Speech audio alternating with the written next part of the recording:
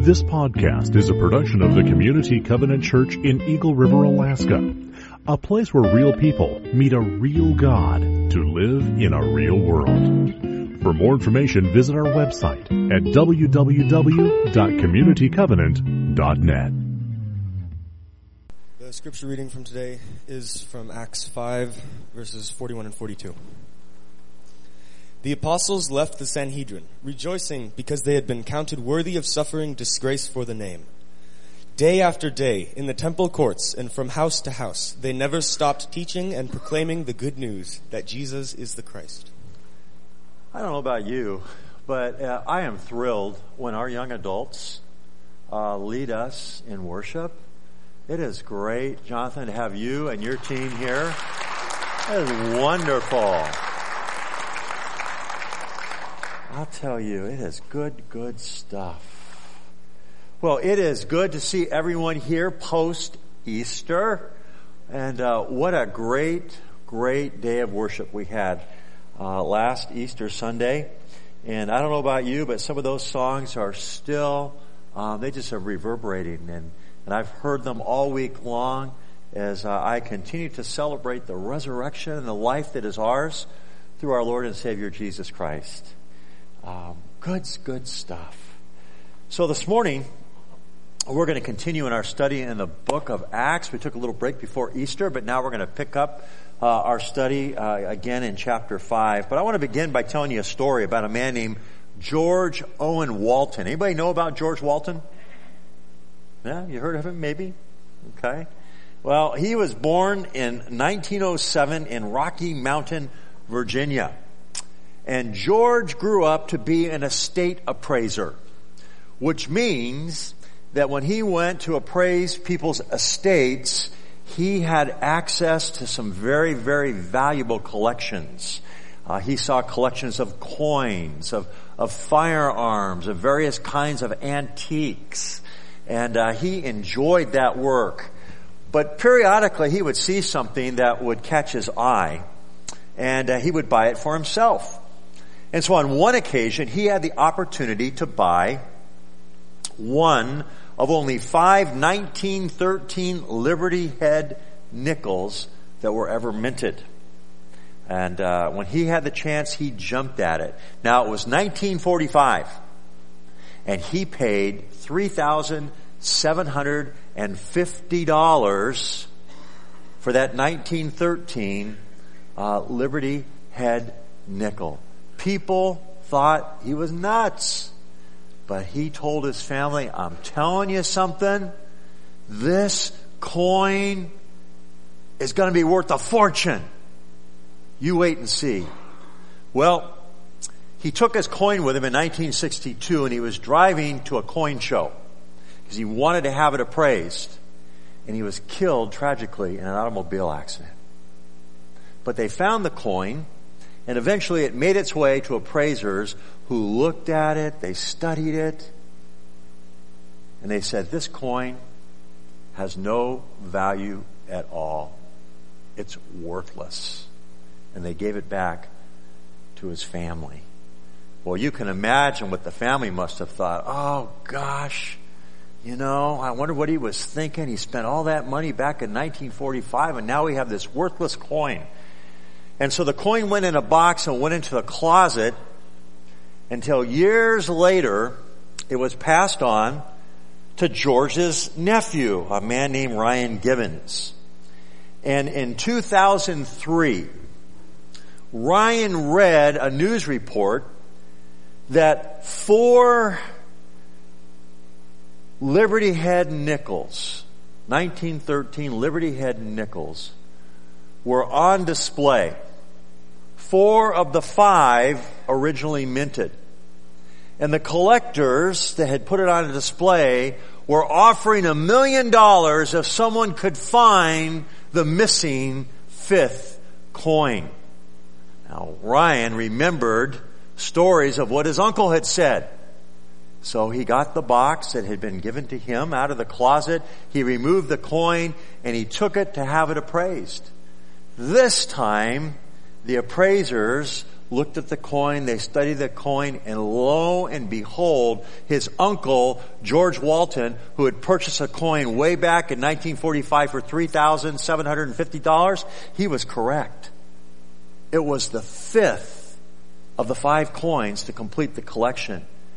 And the coin that was purchased in 1945 for $3,750, Ryan got the small sum of $3.1 million for the coin. Imagine a coin worth more than $3 million collecting dust in the back corner of a closet for decades and decades because it seemed worthless in the eyes of some experts. Imagine that. Today as we move into Acts chapter 5, we are going to see what some scholars call the fine print of Christianity. And what's the fine print of Christianity? Well, up into the first 4 chapters of Acts, we've seen the church. It's been growing. Great things are happening. The apostles are performing signs and wonders. There are miracles taking place. People from all over Jerusalem are coming. There are thousands of people that are coming to faith in Jesus Christ, becoming followers of Jesus. But then we begin to see a transition that takes place into chapter 4 and chapter 5. And here's the transition. The church begins to experience struggle from the inside out. You might recall in chapter 5 we talked about Ananias and Sapphira and how they had sold property and they had gone and given the proceeds to the apostles to be distributed as people needed it, but they projected that they had given all the money, and so they were dishonest. They weren't being truthful. And of course you remember that both Ananias and Sapphira died. They were struck down and they were carried out. And that really got people's attention. And we see the emphasis here that the Spirit of God was moving among those first believers and impressing upon them the importance of purity, of godliness, of holiness. That deception, that hypocrisy, that all those things threaten the unity of the body of Christ. And so as this new group of believers were coming together, the Spirit of God impressed upon them, hey, listen, to go to the places where you're going to go and do the things that God wants you to do, you have to pay attention to your lives, and to keep this fellowship together against the pressure that's coming from the outside in, we need to be right with God, totally right with God. There needs to be holiness in the body of Christ. And that's where we left off. And now, as we move further into chapter 5, beginning in 5:12, we see something happening. We see pressure now really being exerted from the outside into the church. And you might recall how the disciples, Peter and John, had been sharing about Jesus, and the religious leaders had called them in and said, listen, don't you ever do anything in this man's name again. They were forbidden, essentially, to evangelize. So here we are now in chapter 5, and what's happening? They are gaining favor with the people. In fact, the scripture begins in this portion of the chapter by saying that people in the church and outside of the church were in great awe over what had happened. And what was that awe? The story of what happened to Ananias and Sapphira. I mean, people's jaws dropped. And what began to happen is there were people on the outside that knew that if they were going to become a follower of Jesus, that they had to be serious about it. Because the holiness of God is nothing to mess around with. And you're being invited to come into and be a part of God's holy community of followers of Jesus. And so there were some that they looked from a distance. They really wanted to be a part of it, but they knew that if they were, they had to be serious about it. That's kind of the transition that takes place here. But then it said, despite that, more and more men and women, they said, yeah, we know that. We know the seriousness of this decision and the implications of it, that God calls us to live a holy, obedient life, but we want that. And more became followers. And word got out and began to spread throughout Jerusalem again. And what did people begin to do? They began to bring their sick. They began to be people that were demon possessed. And there were great miracles, signs, and wonders were taking place to the point where the scripture says that people would even bring sick or lame people on stretchers, hoping that even Peter's shadow might fall upon them and they would be healed. And so there's a great move of God taking place here. A great move of God. But what happens? Well, the high priest and the ruling elders of the temple, they're seeing this, and the scripture says that they began to just seethe with jealousy. In the original language there, what it really says is that they're overflowing with jealousy. Because they're seeing that the apostles have great favor with the people, and they are perceiving that as a threat to their own power in the religious structure of Israel. Okay? That's what's going on. And so they have the captain of the temple guard go and seize them and put them in prison. And what you begin to see here now is this conflict between the kingdom of man and the kingdom of God. And when the kingdom of man is threatened by the kingdom of God, the kingdom of man uses earthly power. Right? In this case, it was the political, religious system to try to prevail. So they're going to have them imprisoned. And then they're going to call them out and put them on trial. Frankly, they wanted to put them to death. Because they thought they were done with Jesus, right? And now here are Jesus' followers doing the same thing, but even more and more people are coming to faith. And so they're wanting to eliminate the problem. So they have them thrown in jail. And there, it's not just Peter and John now, it's all the apostles. They're all thrown in jail.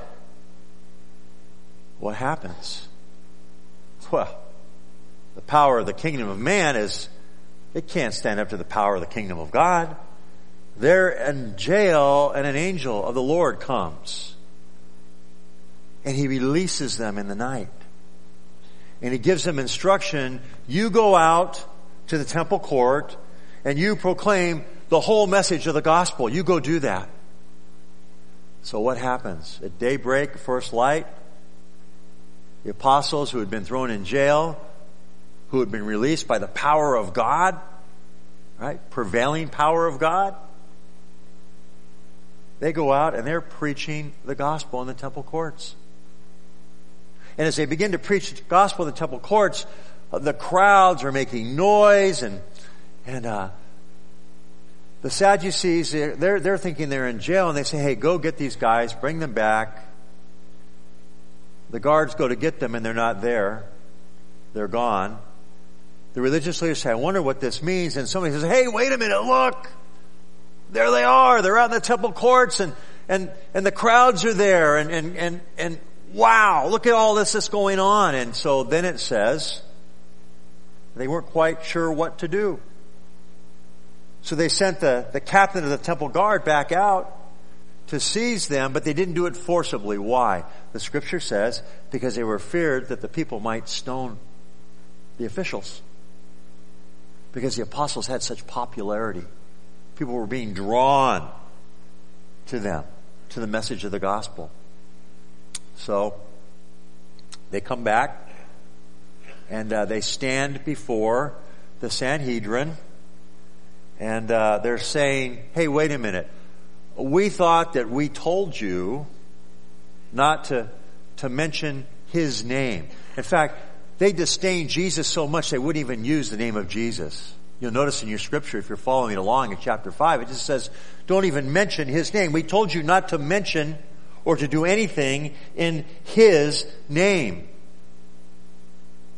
And then they went on to say, if you continue this, the people are going to think that his blood is upon us. We're going to look like we're to blame for what happened to Jesus. And then Peter, speaking up for the rest of the apostles who were there present, says these words. Says, listen, we must obey God. Now, do you remember earlier when he was arrested and he and John stood before this same council? He said, hey, you know what? It's for you to decide whether we should obey God or man, but we're going to obey God. And so now, what's he doing? He's re-emphasizing, he's speaking on behalf of the others, saying, hey, listen, we must obey God. And then he goes in and he presents again the message of the gospel, proclaiming that Jesus is the promised one, the Messiah. Well, can you imagine? They went from overflowing with jealousy. Now, what's going on? It says that they become like violently angry and they want them put to death. That's it. We're done with these people. We want to end the problem once and for all. What happens? As the council convenes, they begin to talk about what to do. There's a man named Gamaliel. Now, he's a Pharisee. He's a part of this council. And he was the highly respected, most respected Pharisee teacher of the law of his time. In fact, did you know that he taught Saul of Tarsus, who was to become the Apostle Paul? If you wanted to sit under like the teacher of the day to learn the law, this was the guy. He was the one. All right? And he said, wait a minute. I have something to tell you. He says, you know, in recent years, you might recall that there have been many leaders who have risen up and have had bands of followers. But you might recall that, you know, their popularity waned and they were eventually killed and died. And their movements failed. And he cited a couple of those movements. And he said, I'll tell you what, leave these men alone. Leave them alone. Because if this is not of God, it's going to fail like all the other movements have failed. It'll just fail. It'll go away. But if it's not, then you don't want to find yourself in a position of fighting God, of getting in the way of something God is doing. And so because he was so respected, they listened and kind of begrudgingly they said, well, all right, but we have to do something. So what do? They said, we're going to subject them to the lash. We're going to have them whipped. And of course, in those days, the whip was made of animal hide, had 3 prongs on it, and they would whip twice across the back. Then they would turn the person and whip them once across the front. That would be 3, and it would go in sets of 3 up to the number 39. Okay? So they were subjected to the lash 39 times. That's a deterrent, don't you think? Wouldn't you think, Brian? Would that be enough to deter someone? I might think. Now, if it were me, and I was certain that the Lord had wanted me to proclaim the gospel and share my faith, even though there were those who had threatened me and told me not to, if I had experienced something even as dramatic as an angel of the Lord releasing me from incarceration, setting me free to proclaim, and telling me, do this, and I did it, but I was brought before a council and then whipped 39 times, you know what my response might be? Perhaps it might be the same as yours. I might say, God, wait a minute. This doesn't make sense. I'm being obedient to your word. I'm doing what you've asked me to do. Why in the world is this happening to me? This isn't right. This isn't fair. God, I'm not quite sure I want to do this. If the truth be known, I know for myself, maybe for you, I'd struggle to want to mention the name of Jesus publicly ever again. And I might be a little bit angry at God for the results. After all, I'm just doing what He told me to do, and look what's happening to me. Right? But what do they do? And that's our verse today. Our 2 verses. What is it that they end up doing? They do something that's quite unexpected. It says in verse 41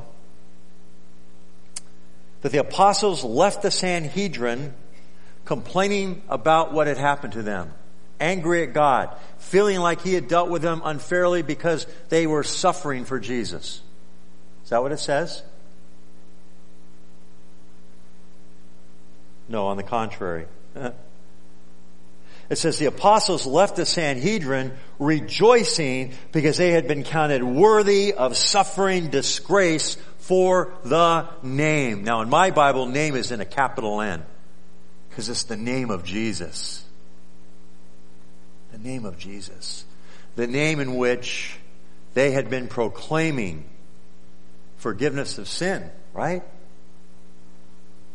The message of hope that comes from the gospel. It's in the name of Jesus. It's in the name with a capital N that they had gone out and that they had been healing everyone that had been brought to them from all around Jerusalem. It was in the name of Jesus that demons had been cast out of people. In the name of Jesus. The name of Jesus is a powerful name. It's a powerful name. And it solicits a powerful response. And in this case, the response of the religious leaders was the lash. But they rejoiced, counting it worthy of suffering disgrace, if you will, for the name. So it was thought to be public disgrace for them was an honor. That they would be considered worthy of suffering as Jesus suffered. You might recall Jesus was subjected to the lash. And on the contrary, rather than thinking we must be doing something wrong because bad things are happening to us, it was the opposite. We must be doing something right because they're treating us like they treated our Lord and Savior Jesus Christ, our Messiah. Wow, what an honor. And you know, for the first several hundred years of the church history, that followers of Jesus considered it an honor to suffer, to be persecuted, to encounter hardship and difficulty for the name of Jesus.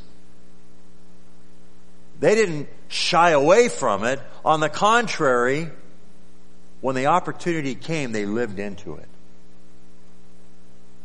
Now, how different is that from what the attitude is, at least in the Western church today?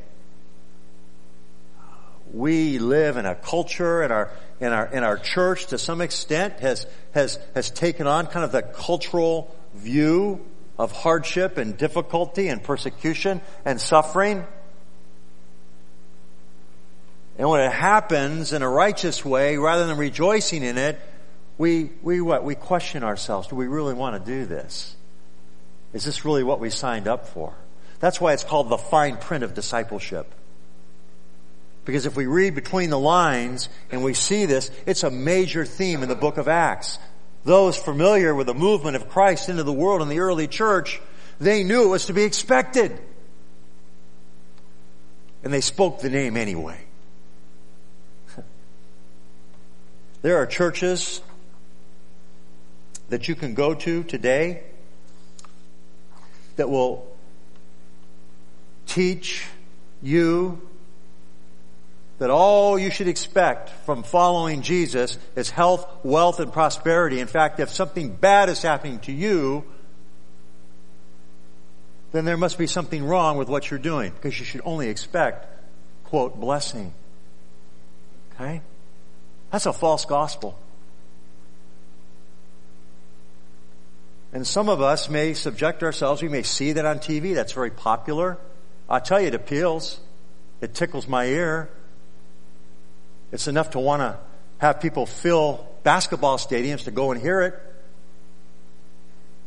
But that's not what I read in Scripture.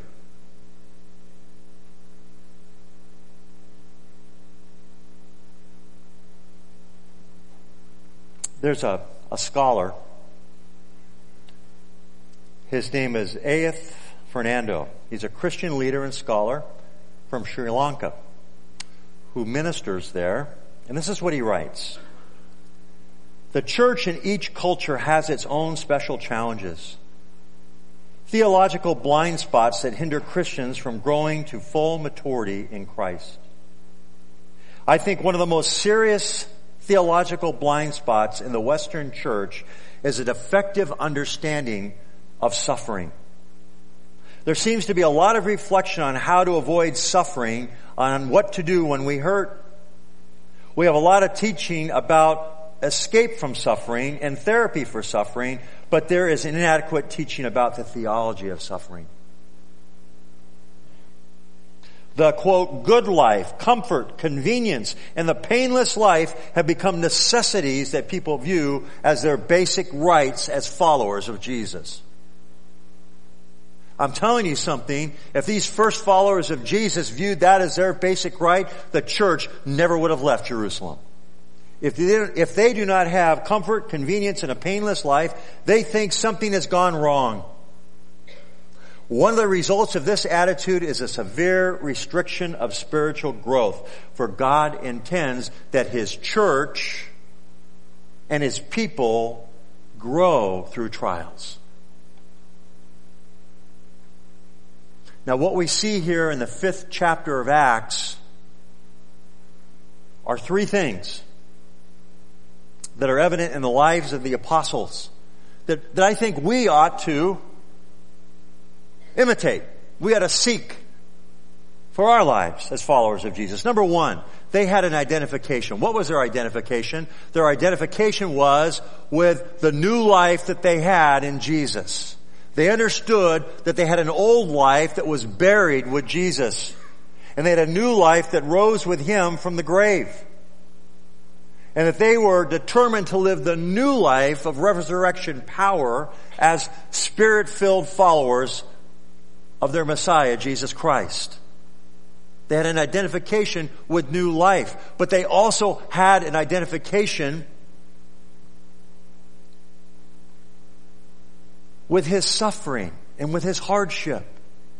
They remembered His teaching that said, a slave isn't greater than the master, or the messenger greater than the one who gives the message. They remembered that He said, if you're going to follow me, you can expect this to happen to you, because look what they did to me. Right? They remembered that. And so they identified with a new life, but as a part of that new life, they knew, as the Apostle Paul says in Philippians 1:29, it's been granted for you not only to believe in His name, but what? To suffer in His name as well. They had, I think, an understanding that sometimes as a follower of Jesus, when we're following Him into the world, when we're living incarnationally, when we're going out to where people are and we are proclaiming the message of the gospel, there's going to be pushback, and sometimes it's not going to be comfortable. Now, our brothers and sisters on other continents and places in the world, they get that. They understand that. They live with that every single day. But somehow in the Western church, right, and our appetite for comfort, for the painless life, for a Christianity that doesn't offend,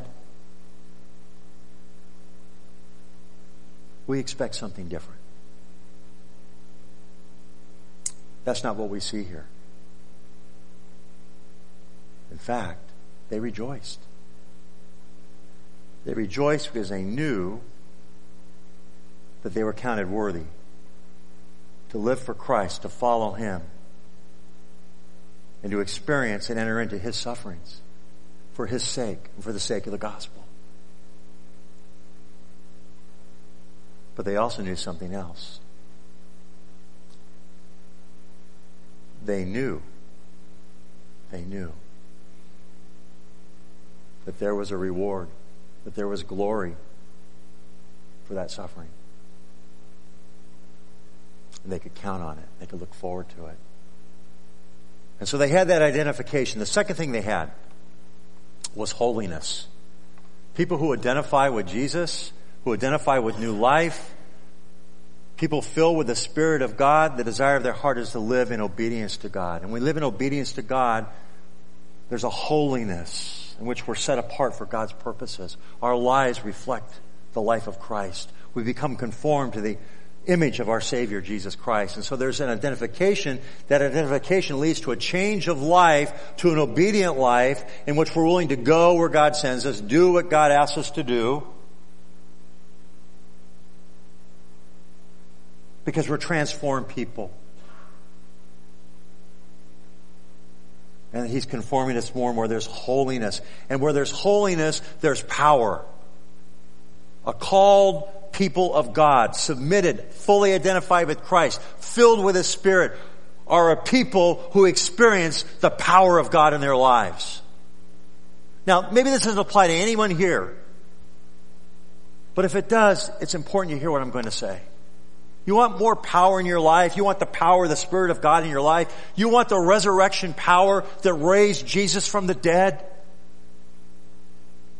You know where it starts? It starts with the words of Peter. Well, I don't know, but we must obey God. We want our lives to look like the life of the one that we follow, Jesus. And when there's obedience, there's a submission to the Spirit of God in one's life, you can expect the power of God to be resident in an increasing way. Do you see the correlation what's going here in Acts in chapter 5? There's identification with Jesus. There's holiness. And that holiness results in what? Power. And it is turning Jerusalem upside down. And people are coming in great numbers to Christ. The third thing, well, it's power. Identification, holiness, and power. Let me share with you a story. It's called Cheering the Invisible Victory. On a balmy afternoon in 1982, way back then, Badger Stadium in Madison, Wisconsin was packed. More than 60,000 die-hard University of Wisconsin supporters were watching their football team take on Michigan State. But it soon became obvious that Michigan State had a better team. What seemed odd, however, as the score became more lopsided, there were outbursts of applause and shouts of joy from the Wisconsin fans. Kind of like what's happening here in Acts. It's kind of odd, isn't it?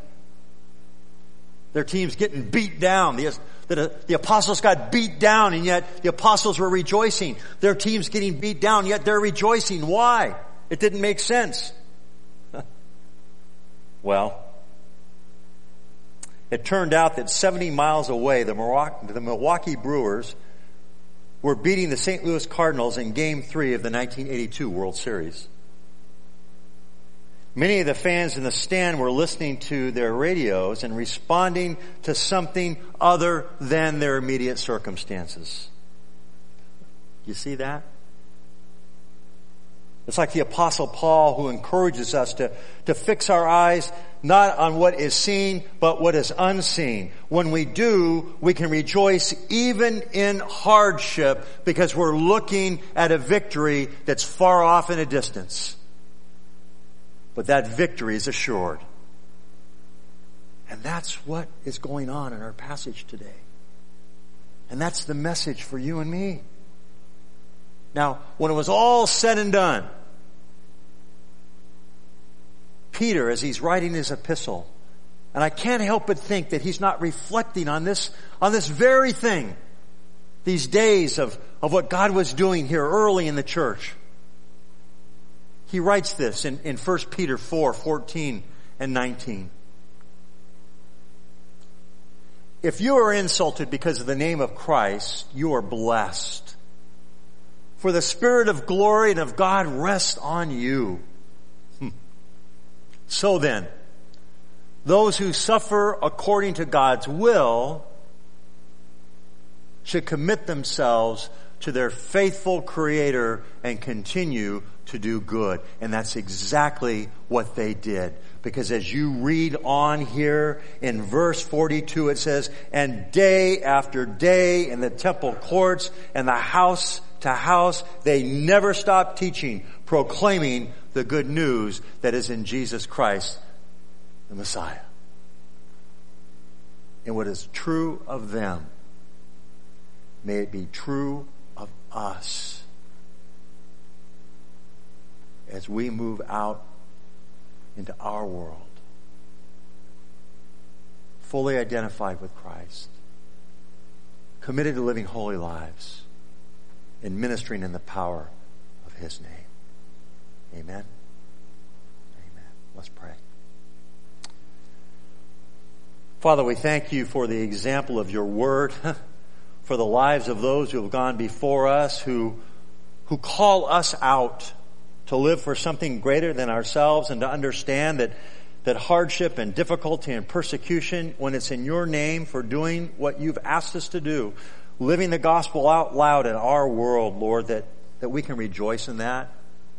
For we know that there is a greater glory. For our temporary afflictions are nothing compared to the surpassing glory of what awaits us. And so, Father, I would pray that you would give us the courage and the strength. For some of us, you would call us to recommit ourselves to living for you. God, thank you that you are a great and wonderful God. And thank you that you have granted that we would believe in Jesus. And Lord, if necessary, that we would suffer for His name. And we pray this in Jesus' name. Amen.